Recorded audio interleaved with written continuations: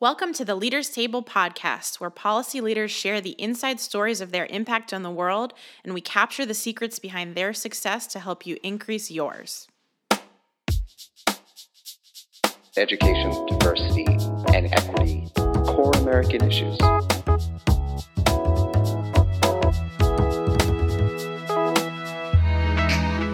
What are the things that I should be pushing for to inspire a movement?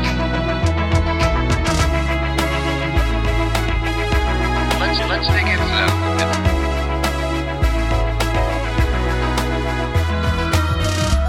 How did you get there? Was there a moment that made it real?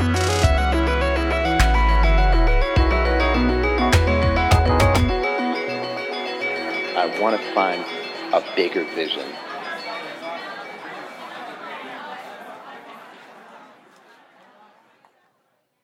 Welcome.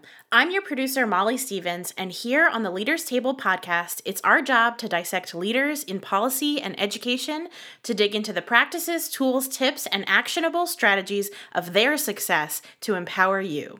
This episode, we're joined by Superintendent of Newark City Public Schools, Chris Cerf. Chris shares lessons learned from a career in policy working for both Democrats and Republicans, and now is a leader of a school system that's doing really innovative stuff for kids. But beyond our conversation on career, listen for the surprising stuff, like what we can learn from whitewater canoeing about taking risks in policy, and why giving away power can be the best move to move systems forward. Listen and let us know what you think by emailing us at leaderstable@educationalequity.org. And now here's Chris Cerf at the Leaders Table.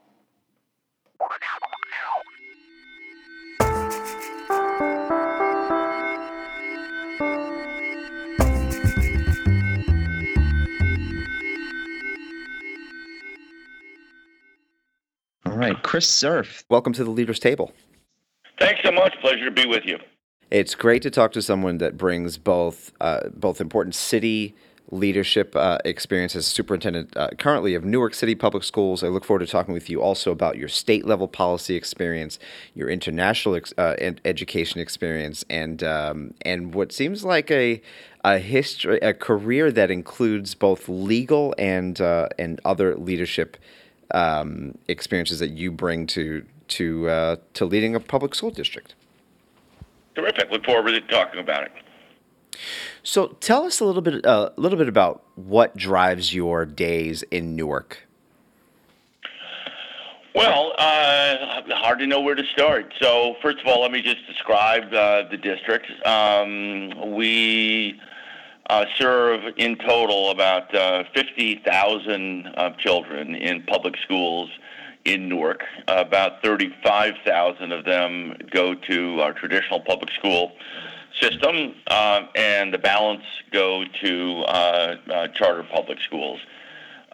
We are a district that has been on a journey of many years now.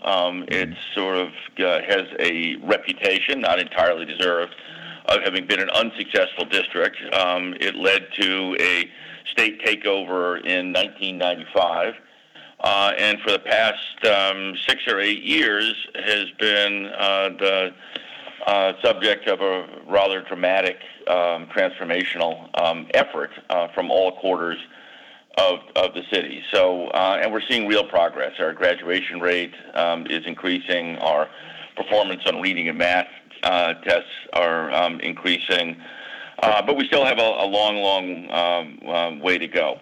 So what keeps me busy during the day? Well, first of all, I do try to keep my eye, and our team tries to keep their collective eyes on the point of the exercise, which is to make every decision in light of our core objective, which is to make sure that every child who lives in Newark has access to a free public quality education that launches him or her into adulthood prepared for success, whether that's college or a successful career, and so on. So, in service of that objective, there are about 1 million moving pieces, and it's hard to know where to start. One of them is certainly the nuts and bolts of financial of our financial life. So we spend about just under $1 billion a year, and we do everything we can to make sure that we deploy those dollars in a way that maximizes learning. So there's a lot to say on that subject.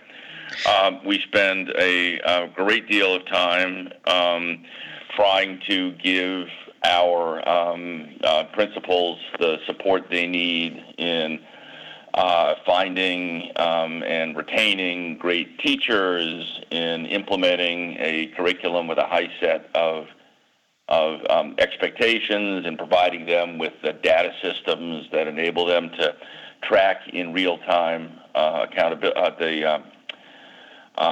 student learning, so they can adjust their pedagogy accordingly.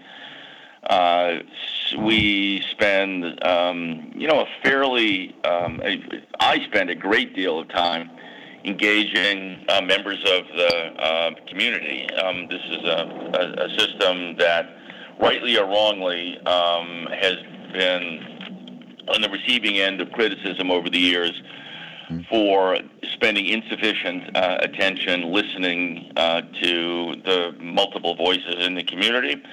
Whether that's right or wrong, I won't comment, but I do know that my day, my week, my time is invested extremely heavily in being in schools, meeting with parents, teachers, students, elected officials, listening, adapting, adjusting, responding. So all of those are important parts of my day. And then, of course, there are the incoming missiles that are never anticipated that come in from one front or another that often take a good deal of my day. And if you were to attribute one or two things to the upswing in Newark School's performance, Newark School children's performance, what would you attribute those to? Well, I guess I'd have to start with this: there's a understandable lack of patience in the world of school reform, and it's understandable because for the last 30 years, for the most part, the general approach in this country has been to try to do the things we've always been doing, but try to do them a little better, and that hasn't gotten very far. So when you try to design, direct, and implement a strategy that has a very substantial amount of change, a change in how, for example, you recruit, retain, and develop a great teaching force and evaluate a teaching force, a change that sets very rigorous expectations and implements comprehensive new curricula, a change that tries to be indifferent to how a school came into being, whether it came into being through traditional means, whether it's a magnet school designed to meet a particular policy objective, or whether it's a charter school or even a community vocational technology school. If you're going to take the approach that all we're going to focus on is whether it is a good school and take action when it's not, including closing charter schools and other schools, then in combination, that body of work is going to take a few years to A, implement, and B, to start to show success. So it requires a little bit of patience. So to what do I attribute it? Well, I attribute the success to several things. One is we have absolutely tried to organize a system that perhaps didn't always think in these terms around the idea that the only thing we care about is whether schools are successful, and we'll let other people throw the political rhetoric around.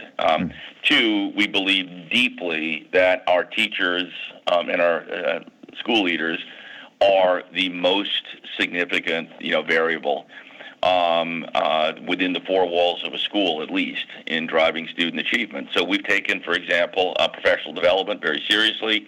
We've taken educator evaluation very seriously. We negotiated a contract where there's a single universal salary guide as opposed to a different one for MA, PhD, and VA, and where the steps in the salary scale are determined entirely by whether the teacher is effective in his or her craft as measured by multiple variables, including how much students are learning. So the passage of time alone is not enough to generate a raise, but there must be a rating of effective or highly effective. We brought something like 240 tenure charges in the last 5 years, and about 3/4 of those individuals are no longer with the district. We have paid millions of dollars to the teachers who are really doing an outstanding job. It's about 10 to 15% of the teachers are rated highly effective. This is on top of their salary. We have seen that 96% of our teachers who are most successful with children are choosing to return to the district, and teachers who are seeing less success are not returning at anywhere near the same rate. So a focus on talent has been a really critical part of the work. A focus, as I said, on, we sort of bought in early to whatever you want to call it. It is the Common Core curriculum. And we bought in very, very early to implementing that really across the board. And that's a tough implementation and really takes several years to really get a culture to how that is taught. As I said, when I was state commissioner, I closed 10% of the charter schools in the district, in the state rather, including several in unsuccessful ones in Newark. And that went along with a handful of school closures of traditionally failing schools here as well. And, the list goes on, but those are some of the key elements of the work. Now, it's interesting when you describe some of the change you're leading in Newark from even when you were a state supervisor, from school closure to attaching teacher compensation to attainment and on and on. These are big political issues. These are not things these are things that I think you could describe in a sentence, but I'm sure they come with huge political rancor. How have you navigated those waters? How has Newark navigated those waters? And what do you have to teach other superintendents, other school leaders that are trying to drive big changes in a really tough political environment?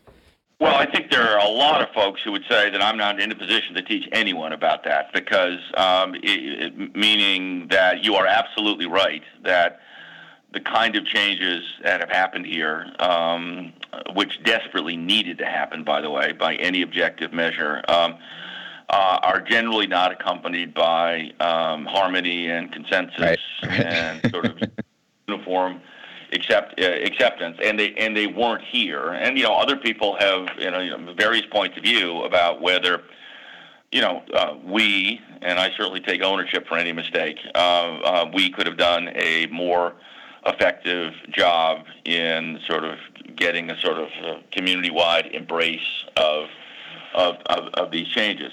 But I will tell you a couple of things. And people can consider the source and take it as they see fit.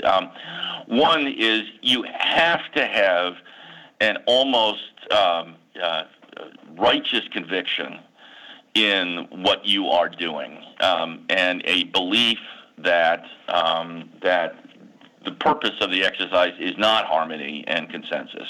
Lovely to have something to strive for, and inclusion, giving people the dignity of having their voices heard, is a value that cannot be overstated. It's a tremendously powerful thing to do. But in the end of the day, change is complicated.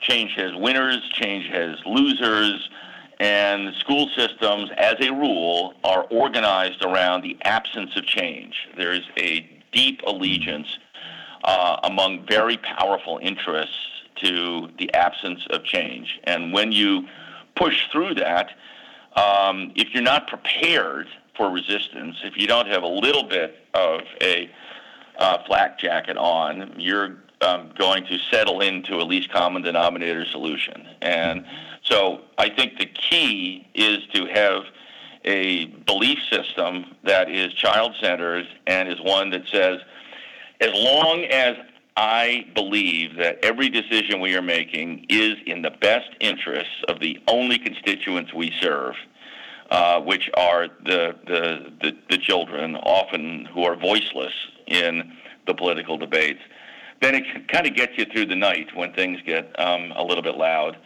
and rancorous. The other thing that I think is important is, I taught high school history for 4 years, so I tend to sort of see things in historical terms. But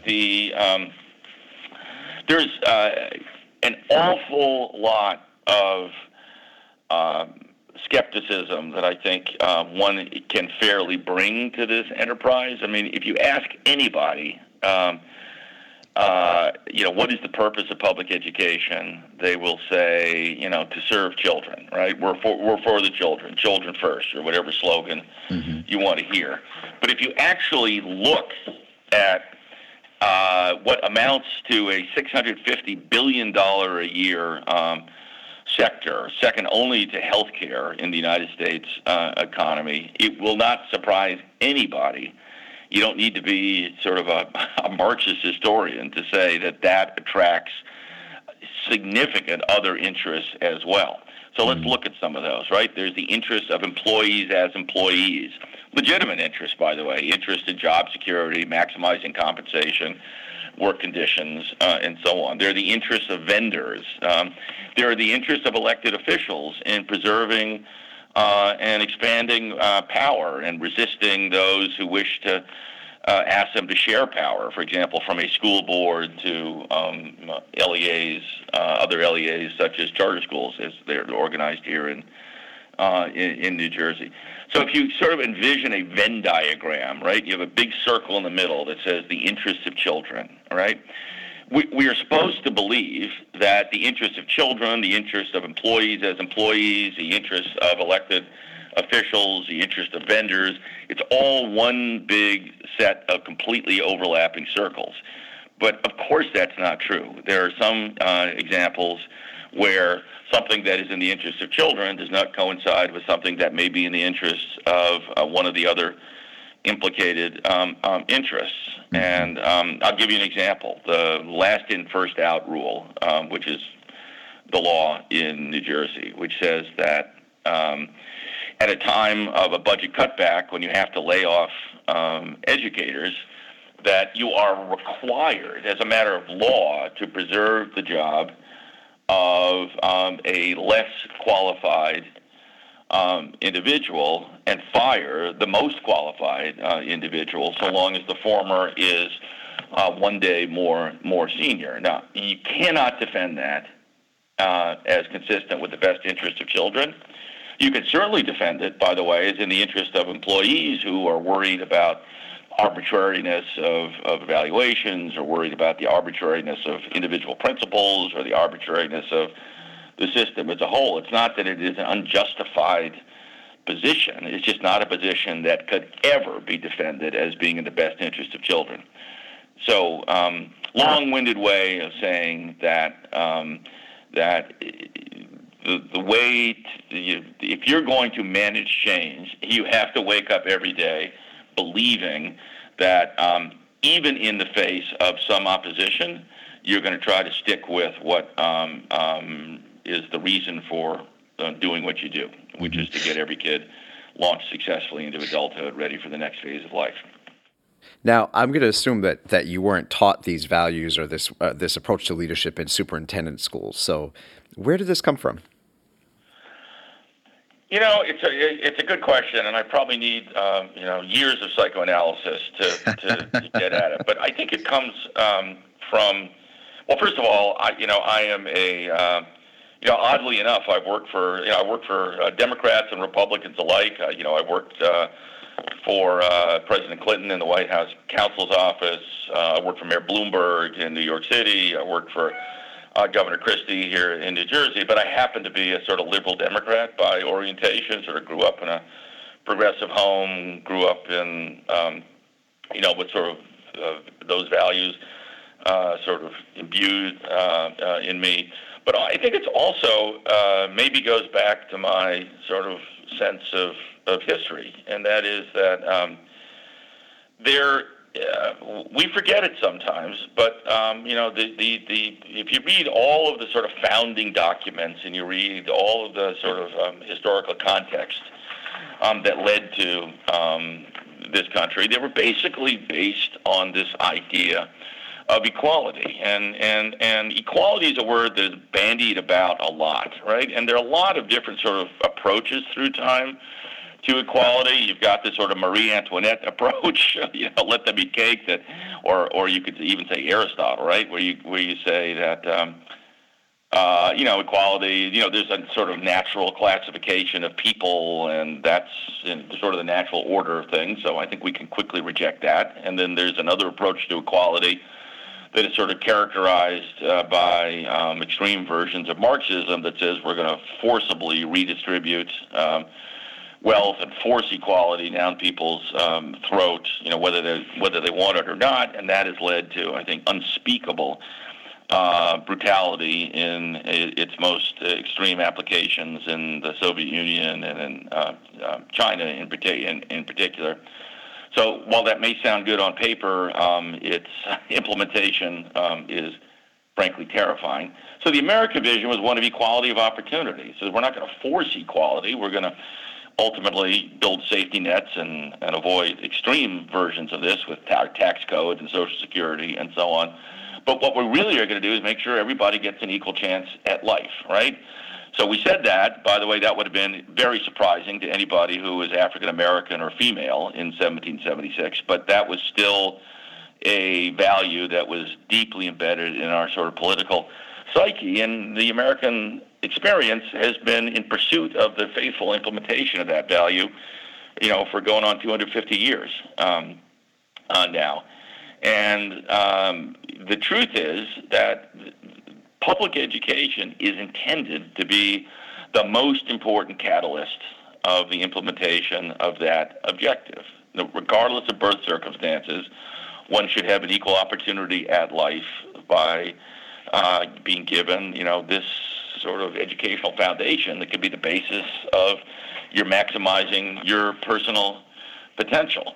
And we all know that that is a great, big, fat lie when it comes to the reality of how class and race work in this country, particularly in urban and certainly in some parts of rural America as well. If you are born poor, and if you're born, for example, in an urban environment, and by the way, that just as a factual matter means that you're disproportionately likely to be an individual of color, the probability that you will graduate from high school with an educational foundation that enables you to go on to the next phase of life successfully is despairingly low.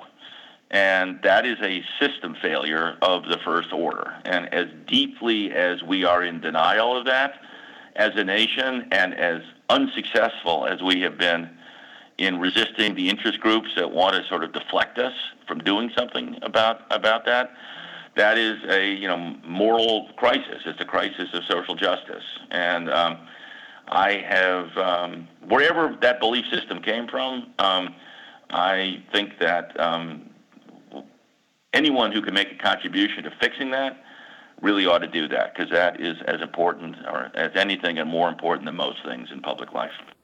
Chris, when you think about these issues of equity, inclusion, the achievement gap, particularly for Newark, but for any other leader trying to lead a system that drives toward these values of equality, these notions of equality of access that you just described, what are the things that you've learned and that drive you daily to keep that goal in mind? Well, I guess a few things, right? One is that not everybody believes in that core value. That there is one of the reasons there is such a level of rancor in American public education, and there are a lot of reasons, is that we do not have a common national view about what the purpose of the enterprise is. I mean, if you really actually get deep into the sort of belief systems out there, here are some possibilities, right? The purpose of public education is to, facilitate the melting pot and to sort of foster democratic values. The purpose of public education is to educate the sons and daughters of the masters of the universe and prepare them to take the reins of the world while others, move on to jobs of lesser consequence in the world.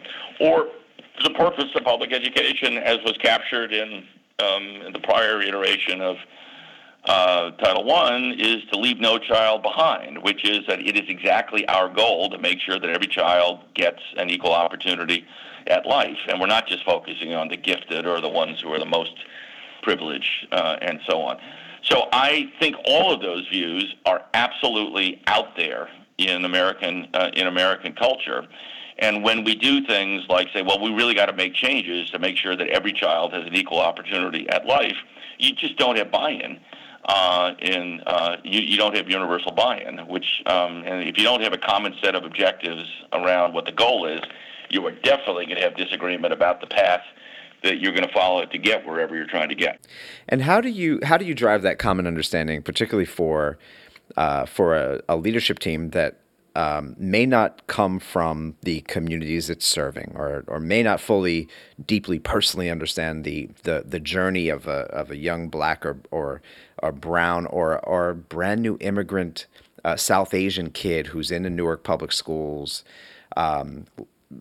growing in their own cultural context, struggling through the issues that poverty may be exhibiting on their family. How do you keep that front and center for your team?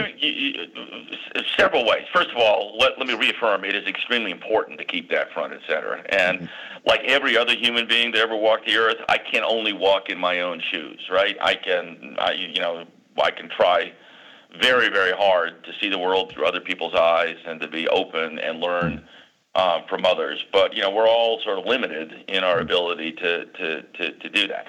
So one of the things that I have done over the last several years is I have put a real premium on building a management team that is of Newark and of this community. And we've made real progress in that regard. All of our assistant superintendents, for example, the folks to whom the principals answer, are former highly successful principals in the system.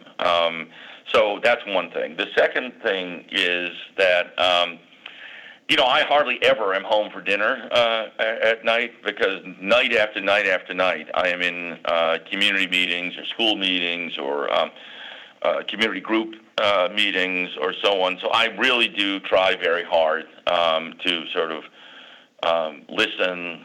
We have something like 8 hours of public meetings a month. Public, board meetings, sort of things, or committee meetings, and so on. And the third is, we maybe ought to touch on this a little bit, is I really have evolved over the years. So I sort of started out when I was deputy chancellor of the New York City public school system, with a pretty radical and pretty simple view, meaning, there's only, we're presiding over a moral crisis. There's a right way to fix this. A lot of people are going to object. We're just going to do it, and we're going to fix this thing. And I am increasingly persuaded to the view that we need to broaden our horizons and understand really what a lot of sociologists and a lot of brain scientists are now telling us loudly and clearly, which is that the experience of poverty and the stressors that go with it, and some of the other sort of concomitants of just living at that end of the socioeconomic spectrum, are profoundly relevant to children's learning journey through education. And while we should never use that as an excuse to not do better and better and better within the four brick walls of a school to make tough decisions about quality and to have the best curriculum and the best training and the best teachers and the best schools possible, we also have to embrace the view that a great deal that happens outside of the school is hugely relevant. And so we are very focused on I am very focused, and I think as a city, the city is very focused on sort of trying to build approaches to education that are that sort of take into account all that happens outside of school. It's captured sometimes in words like community schools, which we're launching, but I think it goes much deeper than that. I think it actually, frankly, begins at birth. And so we're working on a couple of big ideas that will try to develop, I think, a more holistic approach to learning in that sphere as well. That's exciting. I hope we can come back and talk with you about those once they're rolled out. I want to turn a little bit to a couple questions that are on my mind about your personal leadership style and some of the things that you have to teach up and coming leaders. And Chris, when I look at your resume, I think there are very few people in the country who have both Bill Clinton and Chris Christie on their resume as bosses. You have figured out how to lead across dramatic political change and in dramatically differently thinking political environments, and I can't help but think that there are a couple of generations of young people who are in the midst of that change, trying to figure out how to lead a vision in the midst of very turbulent and changing environments. What would you say to them are the secrets to doing what you've done? Well, I don't know that there's secrets, but I can tell you a couple. I could share a couple of thoughts. One is, when you are in government service, unless you are truly, at the political center, right, where your job is to help the chief executive, the governor, the mayor, the president, whatever, to acquire and expand power. Unless that is your job, right, to basically be the sort of political Svengali of an elected official, then really you work for a cause. You work for a system, a set of sort of policy beliefs, right? And you treat the chief executive you work for with respect. You're always aware that you serve at his or her pleasure, and when you don't, you should rightly be fired. But your first goal is to try to use your position to try to, implement a set of policy objectives that you think you believe in that will make the world a better place. And to a degree, the political environment that you are in the middle of is something you need to sort of manage in order to achieve your objectives.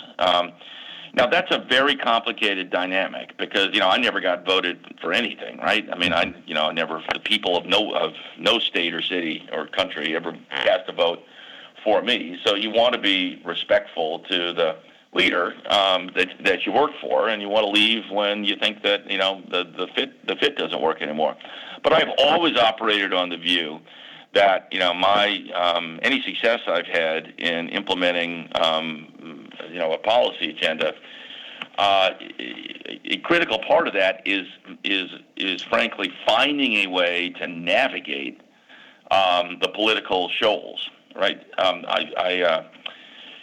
a whitewater canoeist, a wilderness canoeist. That's what I sort of do in my spare time. And one of the things that I realized years ago is when you are at the head of a set of rapids about to go down, what makes it interesting are the rocks, right? It really wouldn't be that interesting if you didn't have to bob and weave your way through the rocks. So you sort of view the political hurdles, political challenges, all the reasons that good ideas typically die on the vine, as why you exist is to figure out how to sort of work your way through them to get to a better place.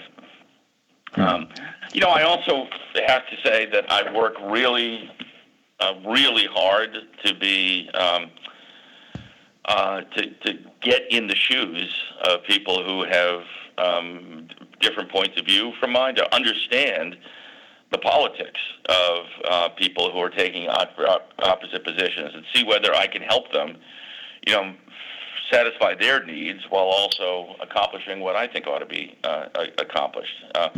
And as I say, that's really hard. The empathy and the capacity to see the world through someone else's eyes. So I guess that's a couple things. There's someone listening to this. She's probably a young woman who's taught in schools from 3 to 4 years. She's had some early policy experience. She's thinking about going to law school, and wants to be Chris Cerf when in 10 to 15 years. What advice do you give to her to ascend to the type of leadership opportunities that you've carved out for yourself?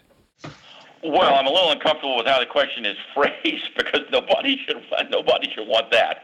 But if the question is what's the right path towards leadership positions, I would I've been my path has been very nonlinear, right? I started by teaching high school. I got married, and my wife was interested in getting her doctorate in clinical psychology. So we basically we agreed in advance to go to whatever city that best met our educational needs, and we ended up in New York City, where the school that I got into was Columbia Law School. So I ended up going to law school as much out of inertia and default as out of any kind of carefully thought out plan. And I'm so glad that I did. I learned an enormous amount about lots of things, including sort of how to think about the issue. And I knew pretty quickly that I was not interested in the sort of traditional path. I worked at large Wall Street law firms. I ended up actually going and clerking on 2 courts in Washington, including the Supreme Court with Sandra Day O'Connor, I understand. Clerked for Sandra Day O'Connor, and I clerked for a great judge named J. Skelly Wright on the DC circuit. And I knew that I did not want to have the sort of traditional legal career, but also had kids and a mortgage to pay and all that. So I sort of had a little bit of an epiphany that this really was not really right for me. So I sort of knew I always wanted to be involved in public policy and education, and was fortunate enough to get connected with a then obscure governor from Arkansas, and worked on the campaign, worked on the transition, and ended up in the White House counsel's office, where I had a chance to really work on this sort of fascinating intersection of policy, politics, and law. Things like regulating tobacco, or the Counterterrorism Act, and I realized that's really what I was meant to do. So I sort of made my way back into education. I did it first as a general counsel in a private sector company that was focused 100% on public education, and then since then, pretty much all of my time has been in as a government official of one kind or another. So if you actually divide the number of years, I'd say that 60% of my career has been as a government employee, and about 40%, maybe a little less, in the private sector. Mm-hmm. Now, how have you made those decisions? And I can only imagine that being at a Wall Street firm, being on one track is not easy to leave, even if you have the itch to go do something else. How have you made yourself go and do the courageous things that have led you down this path? Well, I had this sort of this is an odd thing to say, but my wife and I were at a holiday party. This was a D.C. law firm. We were at a holiday party, the gathering up, and we looked around. It was a lovely event, lovely people, good people, and my sort of wife turned to me and said, "Chris, what the hell are we doing here? This is totally not This is like totally not our world. And she was totally right that, there I was in what, some people would say was the winner's circle, like a partner in a successful D.C. Law firm. But she was right. It just was not who I am. So I sounded like I sort of anticipated the millennial perspective a little bit.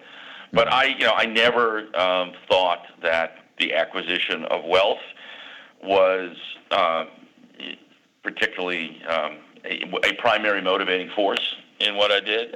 In what I did, I sort of looked at happiness and how people, who I knew in life who really felt fulfilled and happy. And I found my observation, which I think has since been confirmed by research, is having enough money to be not desperate is very important, but having a lot of money seems not at all positively correlated with satisfaction and wealth and satisfaction and happiness and being fulfilled and having a sense of doing something useful and powerful with your life, which just really I thought maybe it's a hedonistic impulse, but I thought was the right path to personal satisfaction. So I sort of always broke the tie in favor of that. And the rest of it was honestly as much random and luck as anything else. I certainly have been a risk taker in my career choices. I have over and over and over again taken jobs that were, frankly, so new as to be uncomfortable, or, if you would go, wow, I really don't feel like I'm qualified to do this, but I guess I'll figure it out on the theory that pretty much everybody's faking it to one degree or another. So I think being a risk taker, having a conviction that, I never wanted to get into the place where, that second house in the Hamptons was going to limit my ability to take interesting jobs and so on. I guess those are two things that influenced me in my various career decisions. Yep. I can't help but ask the question. You've been married 35 years, which is a success story in and of itself. And you whitewater raft in Canada, which is incredibly interesting. And you've also built a platform for yourself that allows you to lead in a really important way. I just cannot imagine that you haven't learned a couple things about living life outside of work that couldn't benefit the rest of us. What are those couple of gems that you would want any young person trying to follow that path to know? Well, I'm honored to be asked because believe me, I'm not at all sure I got anything figured out. But so one is, this sounds like a Hallmark card. I apologize, but one is to really be true to yourself, right, and to really listen to the voice, right? If the voice is saying, hey, I really, I look at my kids, I really don't want to be, I got this fabulous job as an analyst at, Goldman Sachs, or this is not accurate facts, but as at a bank, and this isn't who I am, this isn't what I want to do. Then listen to the voice and do something else, right? I think that's one.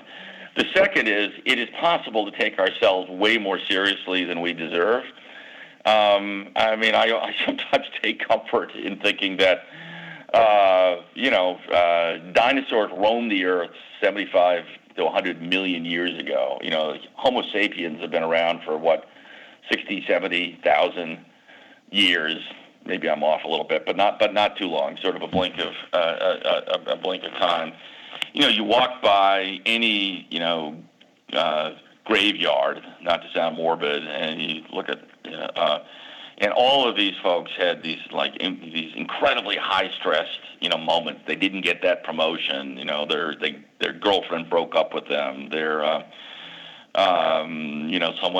Someone else got a compliment and they didn't, or whatever the case may be. And you go, wow, that really didn't matter at all. And if you can just get to the point that, you try to sort of live, to try to put all the stressors in life in some kind of context, it's actually quite liberating. Now, I'm relatively lousy at that, but I do have that conversation with myself fairly often.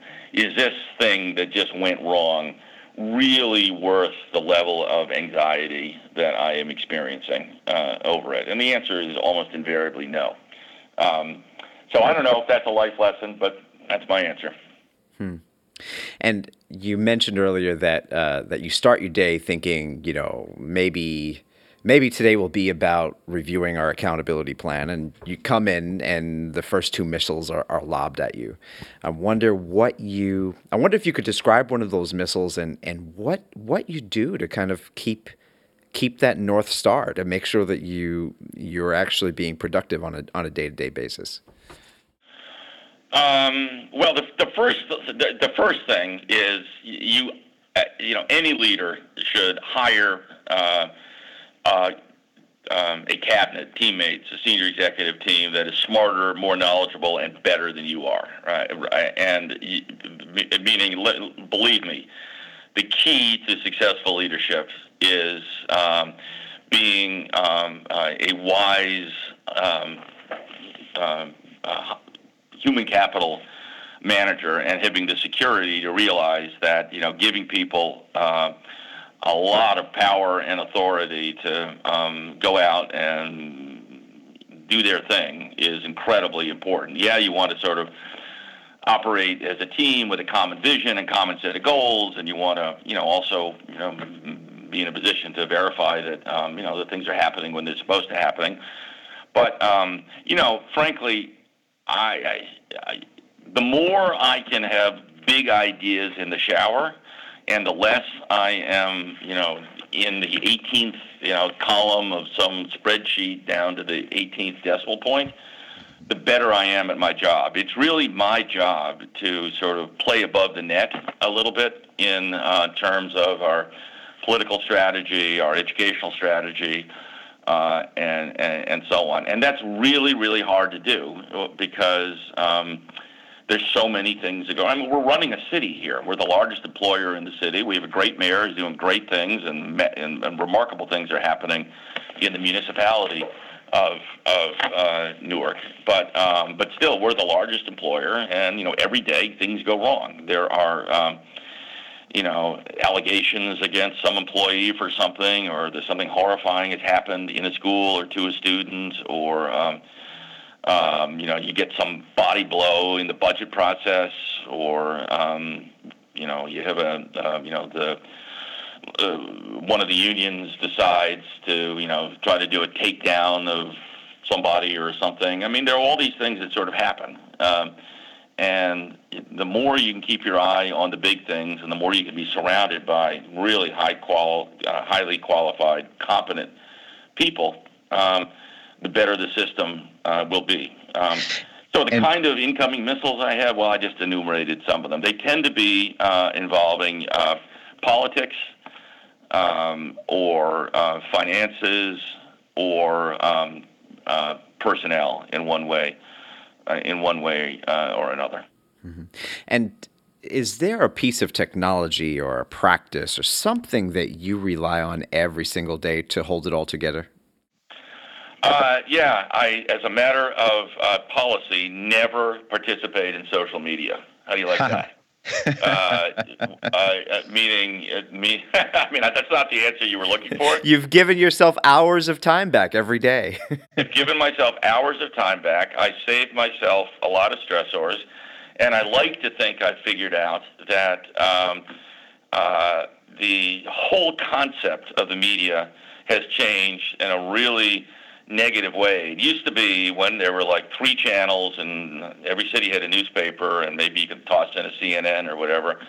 No matter what they would write, they would always call up and fact check, right? And at least and now the ethos is completely removed from any allegiance to factual accuracy in the blogosphere. And as a result, I get a lot of lovely things said about me, and I get a lot of negative things said about me, and I don't pay any attention to any of them if they come through kind of a blog that has literally sometimes makes stuff up or simply retweet something without verifying it or so on.